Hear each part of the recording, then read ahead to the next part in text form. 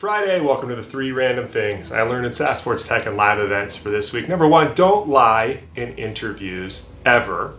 And how can you check on this if you are hiring new people to your team? When you go to an interview, even stretching the truth, saying things like, I volunteered at the Santa Clarita YMCA. And then when we follow up and ask, okay, who are we going to call the Santa Clarita YMCA to verify that you did this, and we find out that you haven't volunteered in 4 years. That actually happened. Don't go so far as to say that you held a VP of sales role at a company in Jersey and that you were still living in that town when it turns out after we hired you that you were fired from that job 8 months prior for some behavior that led to a just firing on a booze cruise that the company held and currently living on your mom's couch. These are all real stories. Now look, how do you get around this? That's tough. You can't call somebody's current employer. That's really difficult to do. But you know what you can do? You can call them after the person starts working for you. It seems that too many businesses forget to do this. You can always call and ask about them. You don't really care if they say some negative things because they just left. That's understandable. But you can find out things like maybe they left a year earlier than they said. Maybe they never worked there in the first place. Or maybe they weren't even in the top 10 when they said they were the number 3 rep.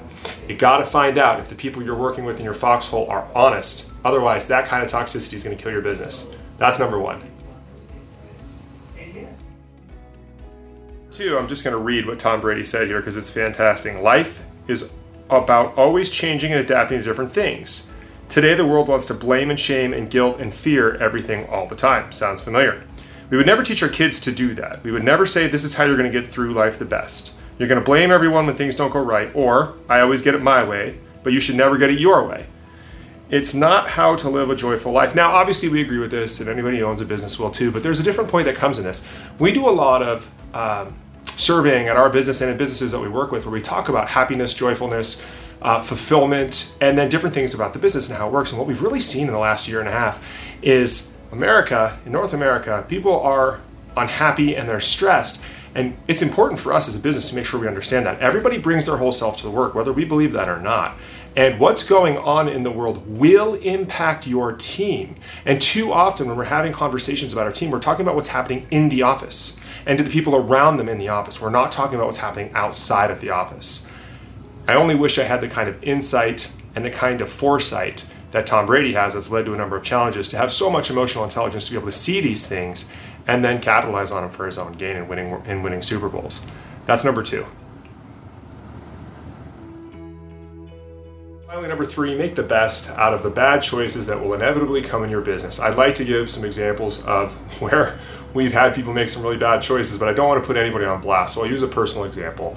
About 6 months ago, I was downstairs in my home and I heard screaming from upstairs. I thought somebody had lost a limb the way they were screaming from multiple people. I ran inside to find that my 6-year-old daughter had cut some of her own hair off.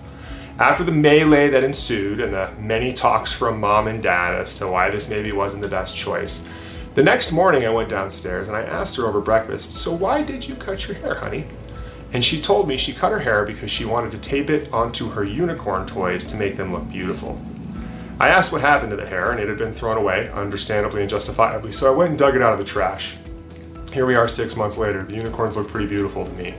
This is going to happen in your business. People are going to make really bad choices, really big mistakes, but in all of these things, there is a benefit in how we handle them and how we treat people when that happens, and then how we learn from those judgments.